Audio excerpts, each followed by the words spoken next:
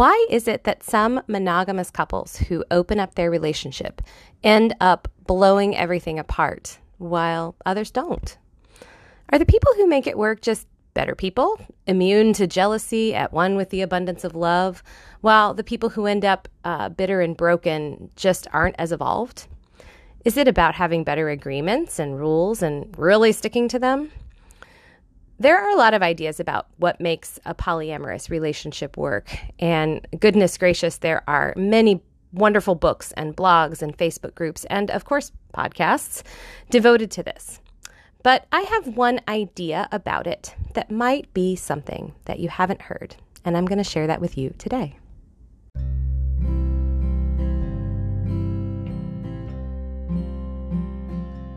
Welcome to Making Polyamory Work.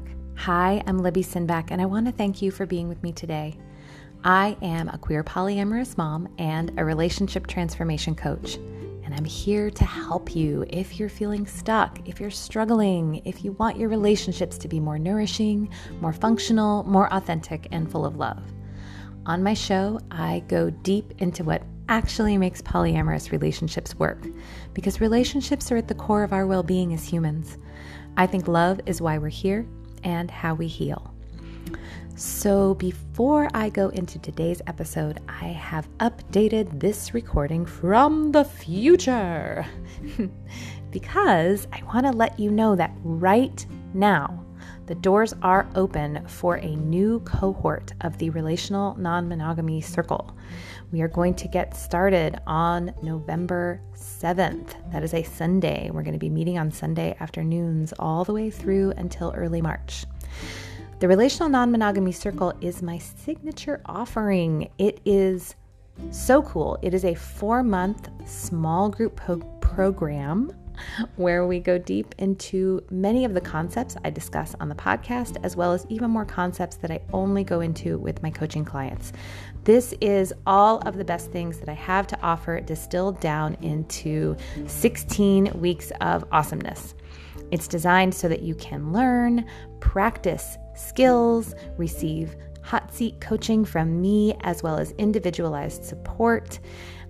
And I approach things with a trauma-informed ecological lens. And what I mean by that is wherever you are, wherever you're coming from, you belong here, you matter, you deserve care and compassion, and we're all in this together. We're all connected. If you're interested and you want to learn more, you can check it all out and get all the details at relationalnonmonogamy.com. And so I encourage you, check it out. It's super awesome, and I am so excited to be offering this again. I offered it back in June with amazing results for all of the folks that joined, and I am so excited to offer it again. So really, check it out. You don't want to miss it. Okay, now I'm going to go into today's episode. Thanks for listening. If you're a monogamous couple opening up, what's the first step that will set you up for success in this new way of doing relationships? A lot of people suggest getting clear on what you want, getting a deep understanding of your boundaries and expectations, making agreements instead of rules together, and maybe attending a polyamory meetup or two, reading some books, or listening to some podcasts. And then there's an article written by the Polyamory School that I've seen widely passed around, and it is called The Most Skipped Step When Opening a Relationship. According to this article, the most skipped step is disentanglement. Now, this idea really resonated with me, and I think it's an important step. It's true that a lot of monogamous and even polyamorous relationships have a lot of unhealthy codependency. I don't exactly define codependency in the same way the article does, but the article talks about how couples who do everything together, never miss a meal together, share all the same hobbies, finish each other's sentences, and never fight are creepy. And that if you tend to be so in lockstep with your partner that you don't know how to be autonomous and alone, that you're in for trouble when you open up your relationship. And I agree. If you don't have any practice being alone, how are you going to deal when your partner has a date and you don't? Now, maybe you can think that your partner won't go on a date unless you also have a date, and you're going to keep it all equal and fairsies. But whoops, all the polyamory blogs and books say that this is bad and controlling, and it is. But if your alternative is to be alone with your thoughts swirling, anxieties building, fears escalating while your partner's out with their new partner and you just don't know how to be alone, well, that's going to be agonizing and terrible. But then I ask myself this question. Why do people get so enmeshed with one another, have no practice being alone or doing things separately or having separate interests? And why do many of us in our guts feel this is unhealthy? I mean, being close is good, right? Isn't that what we want in relationships? Well, so I think one reason for sure why we recoil is because when a couple is bound at the hip with each other, they don't seem to have any boundaries or a sense of themselves as individuals. And that feels like a real loss of self that many of us find terrifying. But again, why would someone do that? Well, what I think is that it's usually because they are so afraid to let their partner out of their sight. They hold on tight, prioritize the relationship over even themselves because they're afraid that if they don't, then they will lose their partner. And this is because the relationship is fundamentally insecure. For me, that's why I feel uncomfortable when I see these kinds of tightly bonded partnerships. I look at them and I think to myself, wow, you do not trust each other at all. And to me, that isn't just creepy. It's also sad, and it makes me worried. But what is the solution? The article suggests that the solution is to differentiate, disentangle, create more autonomy. And I do agree that needs to happen, but that is, I think, putting the cart before the horse. Remember, folks who are so enmeshed are often that way because they're insecure. They might be insecure because they've lost their sense of self, but I suspect that they may have also given themselves away because they're insecure. The Polyamory School article seems to think that the enmeshment is the problem, and I think insecurity is more deeply the root of the problem. It's counterintuitive, but if you put your attention first on disentangling without creating a more secure relationship, I think it's going to be a rough road. And I've seen this.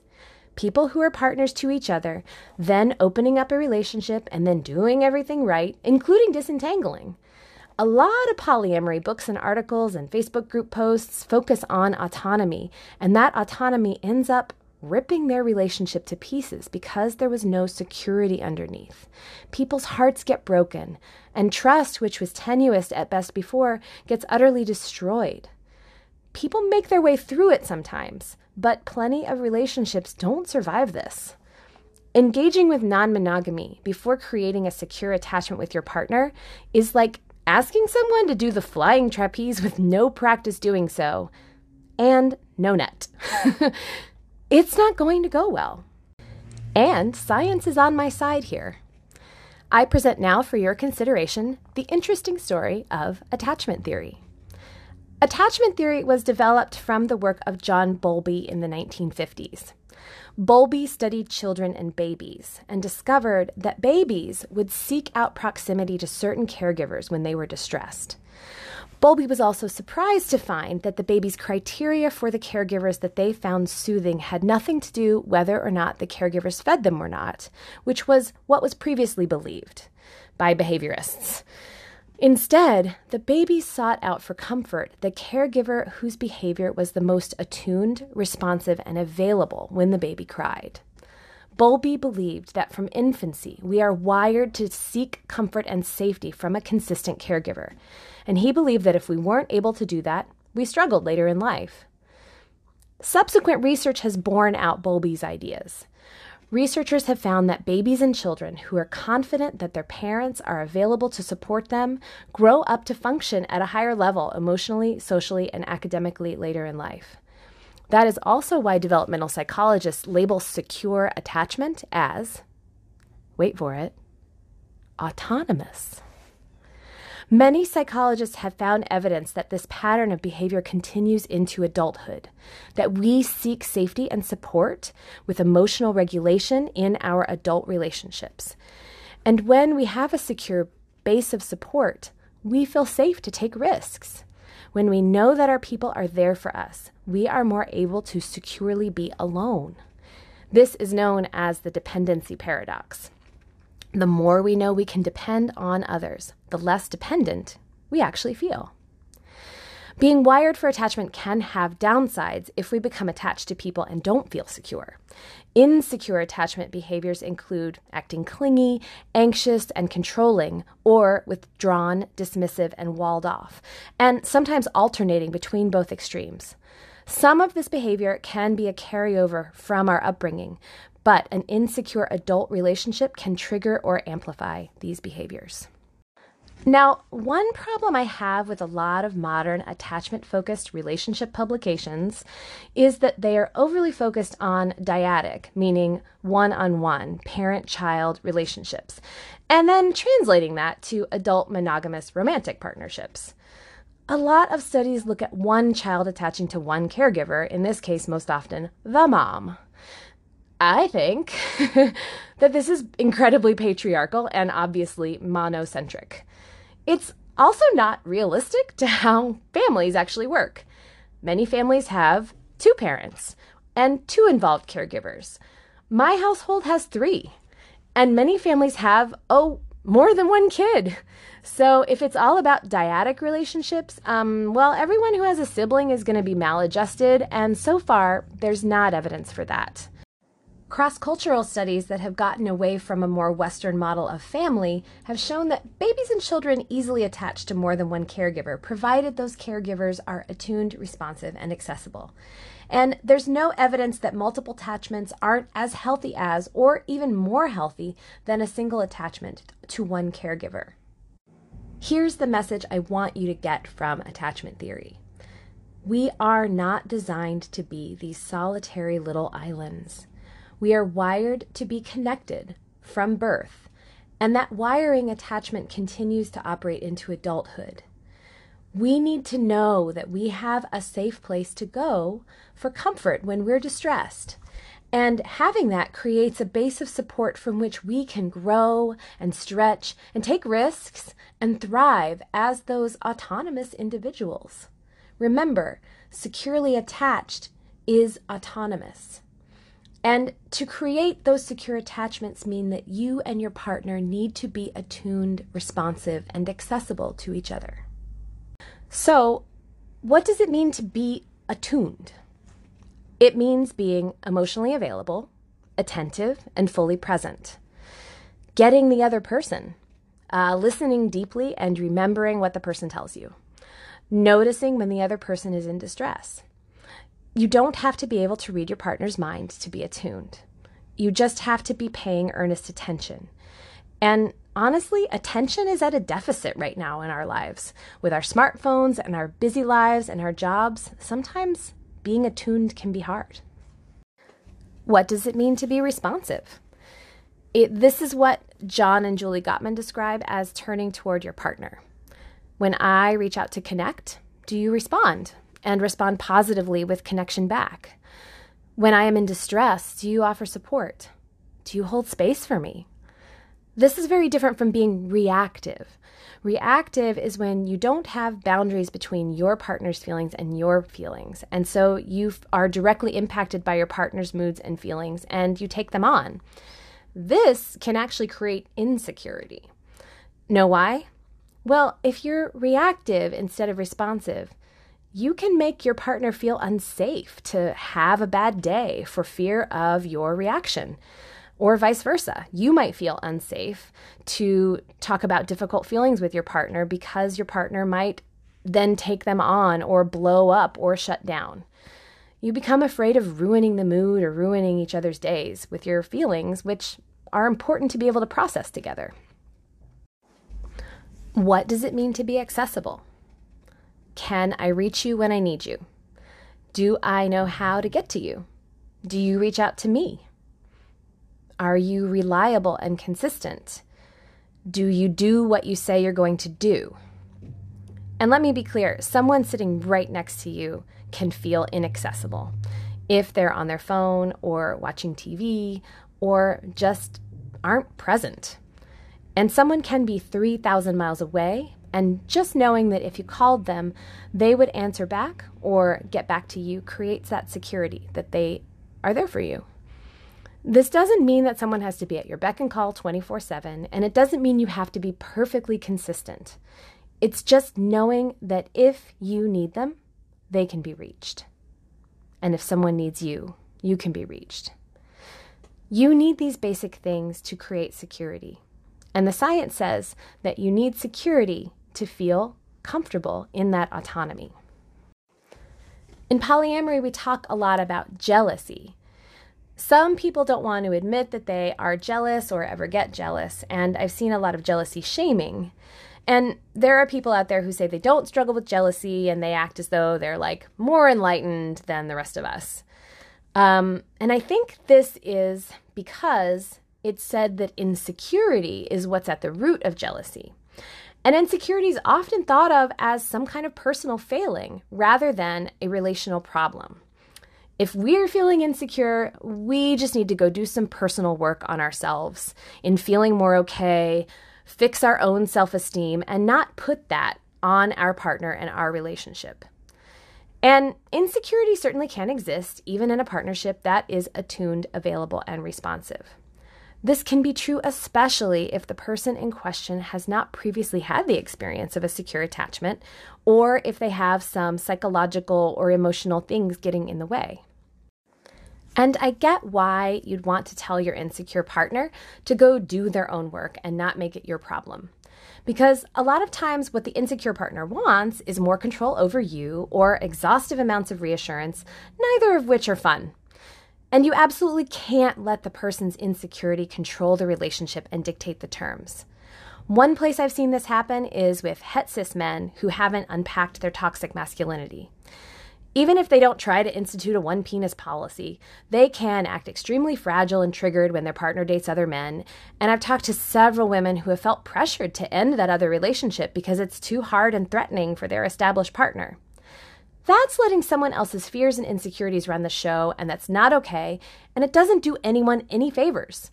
It's essential to stand up for yourself here and set boundaries and ask someone to be willing to face their fears and insecurities and manage them instead of letting them manage you. But there are ways to do this with love and care for the person who's having a hard time.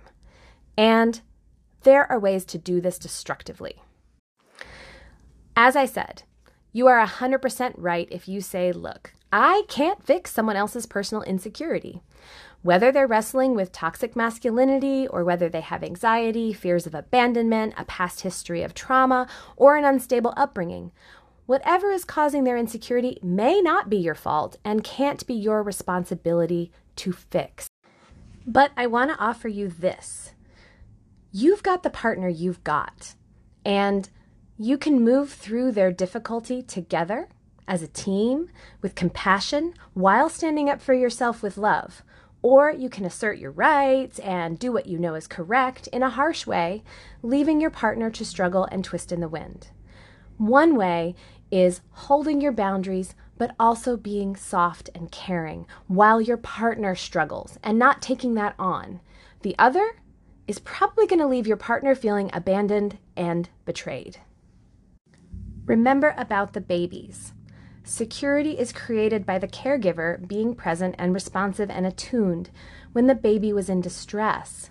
So abandoning your partner emotionally when they're struggling can decimate feelings of security. At the base, what we all want to know is, are you there for me? And not just, are you there for me when I'm being excellent and my best self, but are you also there for me when I am at my worst and I'm falling apart and I'm being a shithead? That's what creates trust and intimacy. And many behaviors can undermine that security. Defensiveness, reactivity, minimizing, criticism, contempt, avoidance, and the big one, withdrawal, can be devastating for a connection. And a thing I've seen is someone acting insecure and acting badly as a result of that, acting controlling as a result of their insecurity and their jealousy. But then how does their partner respond? They react, they criticize, they get defensive, they turn it back on them, and then they withdraw, and the connection goes away. Threatening someone with the loss of their relationship because they're struggling with insecurity, that's the antithesis of being attuned, responsive, and accessible. It does not help your partner. Instead, it just makes that insecure partner feel more insecure. And then their jealousy amps up, and then their shitty behavior that comes up as a result of that insecurity comes up. And then the partner reacts with minimizing and criticism and defensiveness and eventually contempt and withdrawal. And then around and around we go until what happens? The relationship falls apart. There is a way through all of this that is less painful, which is to spend some time and energy taking stock and figuring out if your relationship is actually a secure, functioning relationship. And then if you notice some real weak spots, try to address them. I would encourage you to do this before or at least in tandem with disentangling. Otherwise, the disentangling is going to feel scary, and when the emotions start to flare up around new partners, you won't have the tools to handle it. Please trust me on this. So here are my action steps for you. Oh, but before I dive into these, I just want to say to my relationship anarchist, non-hierarchical, anti-couple privilege listeners, I am so with you. And I want to say that while I am saying these are good things to do with your anchor partner or established relationship before you open up, I think they're good for everyone, every relationship. The truth is that if you know how to create a secure attachment with one partner, you can create them in subsequent relationships. But if you start with a brittle, insecure relationship and then add more people, the behaviors that will come out as a result of that insecurity will cause some serious harm to any additional partners. I think that a lot of couple privilege behavior that is the most harmful comes out of insecurity. This is why I want couples who are opening up to address this first before they start involving other people. These action steps can also be valuable if you're in a monogamous relationship. Monogamous relationships aren't inherently insecure or codependent, and healthy monogamous partners are able to be secure with each other and have that healthy autonomy. So if you're monogamous, this advice is 100% for you. I just know that there's a lot of books out there about how to have a healthy monogamous relationship, which is why I'm focusing in on polyamory. Okay, let's move on.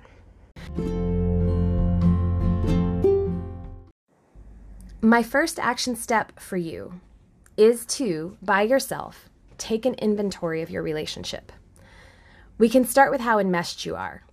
If right now you have trouble being apart from your partner, sleeping without your partner, or making solitary plans, or having them have solitary plans or outside interests, that's something to get curious about. If you are thinking about opening up, but a lot of your attention is around the excitement that you have about dating someone new, spend some time also imagining your partner with someone else that they are besotted with. And maybe they are also taller, or more athletic, or better looking, or more accomplished than you are. What are some of the feelings that come up? Now, I'd like you to also ask yourself if you feel like your partner is attuned, responsive, and accessible to you. Does your partner turn toward you? Do they listen to you deeply? Do they respond when you're in distress? Do they get you and notice what's up with you? Do they understand you? And can you reach them if you need them? Do you trust them? And do they communicate with you proactively instead of reactively? And even more importantly, honestly, vice versa. Are you attuned and responsive and accessible to your partner? If you answered no to some of these questions, where are the things you'd like to work on? Then take a look at your fears. Ask, what am I afraid of? What's my worst fear? And then ask, do you feel safe talking about your worst fears with your partner together? Do you feel confident that you could work through things with your partner if your worst fear happened? Could you make a plan together on how to move through it and repair if that scary thing happens? This question is so important to look in the face, and it can be tremendously connecting to be able to talk about together. Far too often we go along just hoping or assuming that the scary bad things just won't happen.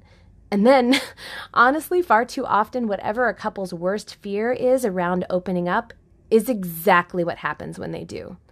And then they are unprepared, and, well, you can guess what happens. Also, I'd like you to set aside the idea of creating agreements for now. A lot of couples look to agreements to create the security that they're looking for by preventing the bad things from happening. And guess what? Human beings mess up. The unexpected happens. Or the agreement that you thought made sense just didn't work. Agreements are generally an iterative process. So if you're just expecting agreements to keep you safe and avoid any mistakes, you are setting yourself up for a big disappointment. Now, obviously, big trust violations are a different story, but even then, sometimes people create these agreements that are just not workable because they're based in fear. And it would be a big betrayal if they're broken, which just sets someone up to feel like they should lie to protect themselves. So it's just stay away from agreements for now. Instead, I would look at how you currently handle things when stuff does go sideways. Research shows that it's not whether or not you fight, but how you fight and how well you repair that makes a strong relationship. Couples who fight well and repair well report higher satisfaction and greater security in their relationships than the couples who don't fight at all. And if you're one of these never fight couples, it might be because one or both of you tends to shut down when conflict comes up. That doesn't mean the conflict isn't there. You're just not dealing with it together. And I would really look at why that is. You will likely have disagreements and hurt feelings and mistakes in your polyamorous journey.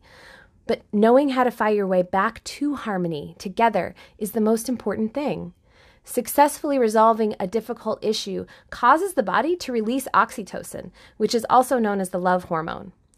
I'm going to talk a whole bunch more about how to have healthy conflict in subsequent podcasts and how to make a good repair, because I think learning how to do that well is another huge skipped step in all relationships. Another thing to take a look at is your boundaries with each other. When I talked earlier about responsive versus reactive, I am talking about boundaries. So, what happens when you express difficult feelings to your partner? What about when your partner is having a hard time? If either you or your partner tend to be reactive instead of responsive, that is something to work on. I'm going to share a practice in the next episode that will help with that. Remember, if you can't make it safe for your partner, or if you don't feel safe expressing your hard feelings, whether it's about them or something else that you're going through, that can get in the way of a secure attachment. Though, if you or your partner aren't reactive, it's also worth checking to make sure that your boundary isn't actually a wall. If you or your partner tend to shut down or emotionally check out when difficult feelings come up, that's not only not responsive, but it's also not accessible. Remember, you can be together, but with one of you not actually there. Taking stock on some of these things can really help you see whether or not your enmeshment is papering over the fact that your relationship isn't as secure as it needs to be. Being aware of things that might come up doesn't fix them, but having them on your radar can at least prevent you from being blindsided once you've opened up. If you are right now in the early stages of opening up your relationship and listening to this podcast has alerted you to some places that could use some tuning up, I encourage you to put some real time and attention to it now. If you've already opened up your relationship, things have been rough, and what I'm saying resonates with you, it's also not too late to make changes and turn things around. Also, pretty much no one is perfect at these things. Life is full of competing commitments and distractions. We all drop the ball sometimes. Many of us didn't learn how to be vulnerable with our fears, be comfortable handling conflict, or having healthy boundaries. And in future podcasts, I'll break down each of these elements and skills so that if you feel at sea right now, you can get some support. So stay tuned. There are also a lot of positive practices that can really help soothe insecurities if they're coming up in your relationship. A big one is having dedicated time together without distraction. Now you might think, Libby, if the problem is being too enmeshed, how does more time make sense? The difference is that this time is fully present time. No phones, no TV, and no exciting activity to focus on, and no kids and no chores, just the two of you connecting. And this doesn't have to be a long time. What's important is that you make it consistent and sacred. I actually recommend keeping it to just once a week. Another practice is having little rituals together that accompany the rhythm of your lives. A simple one is just a ritual of how you say goodbye to each other when you separate and how you greet each other when you come back together. Another is having a sort of call and response when you're apart. I send my partners short little texts periodically when we're apart. It's usually just a meme or a funny tweet or a song that made me think of them, though sometimes it's just, I love you. This isn't the same as obsessively texting when you're not together, such that your partner can't be present where they actually are. It's important also that it's okay if neither of you respond right away. One ritual I have with one of my partners is that when we're together in the evenings, we make tea for each other. It's just simple. We just say, would you like some tea? And we make it. And I don't know, it's just really connecting and feels really loving. But it doesn't take any time, and it's not, I don't know, it's just a really simple thing that we do that sort of recenters ourselves and lets us know that we care. These small things can really help both with the disentangling and with the attunement. They can give you both an anchor when you are connecting with new people or when one or both of you is like in the throes of NRE, also known as new relationship energy. That kind of thing can really take you on a huge roller coaster ride that really takes your focus away from everything else except that new person.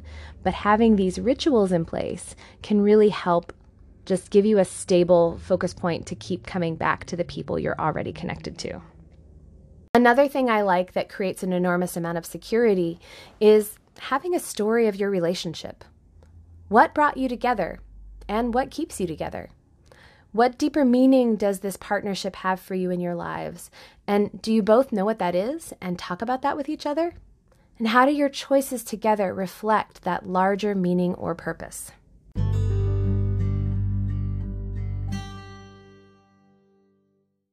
Unfortunately, I can only just scratch the surface of what it takes to create a secure, functioning relationship. I've only got a 30-minute podcast, but my goal here is to get you started. And as I said, I'll follow through with more things that will help in subsequent episodes. What I really want to make sure that I have said in this podcast and that you've heard is that it is from a secure attachment that we are able to create that autonomy for ourselves that allows us to be able to stretch outside the box of monogamy. I think this isn't said enough, and I want to make sure that I say it. I have seen so many advice givers say that it's just best to rip off the Band-Aid of codependency, and I just think that's the wrong approach. It's pretty rough, it's pretty harsh, and I want something gentler. Instead, I encourage you to slow down and look deeper into why those codependent behaviors are there. And then take some time to rewire your relationship so that it is more secure, so that you can move forward in a much kinder and more compassionate way together.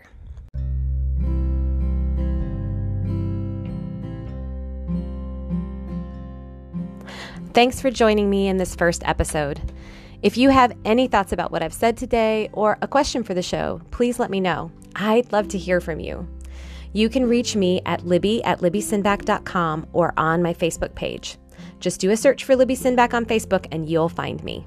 I also do one-on-one coaching, so if you're interested in diving deeper into this work, feel free to get in touch and I'd be happy to talk with you more. If you love this podcast, please share it with your friends, network, Facebook groups, etc. And if you want even more people to listen, I've heard that rating and reviewing on whatever platform you listen on, be it iTunes, Spotify, etc., will help more people find the show. Thank you so much for being with me today, and I'll see you soon.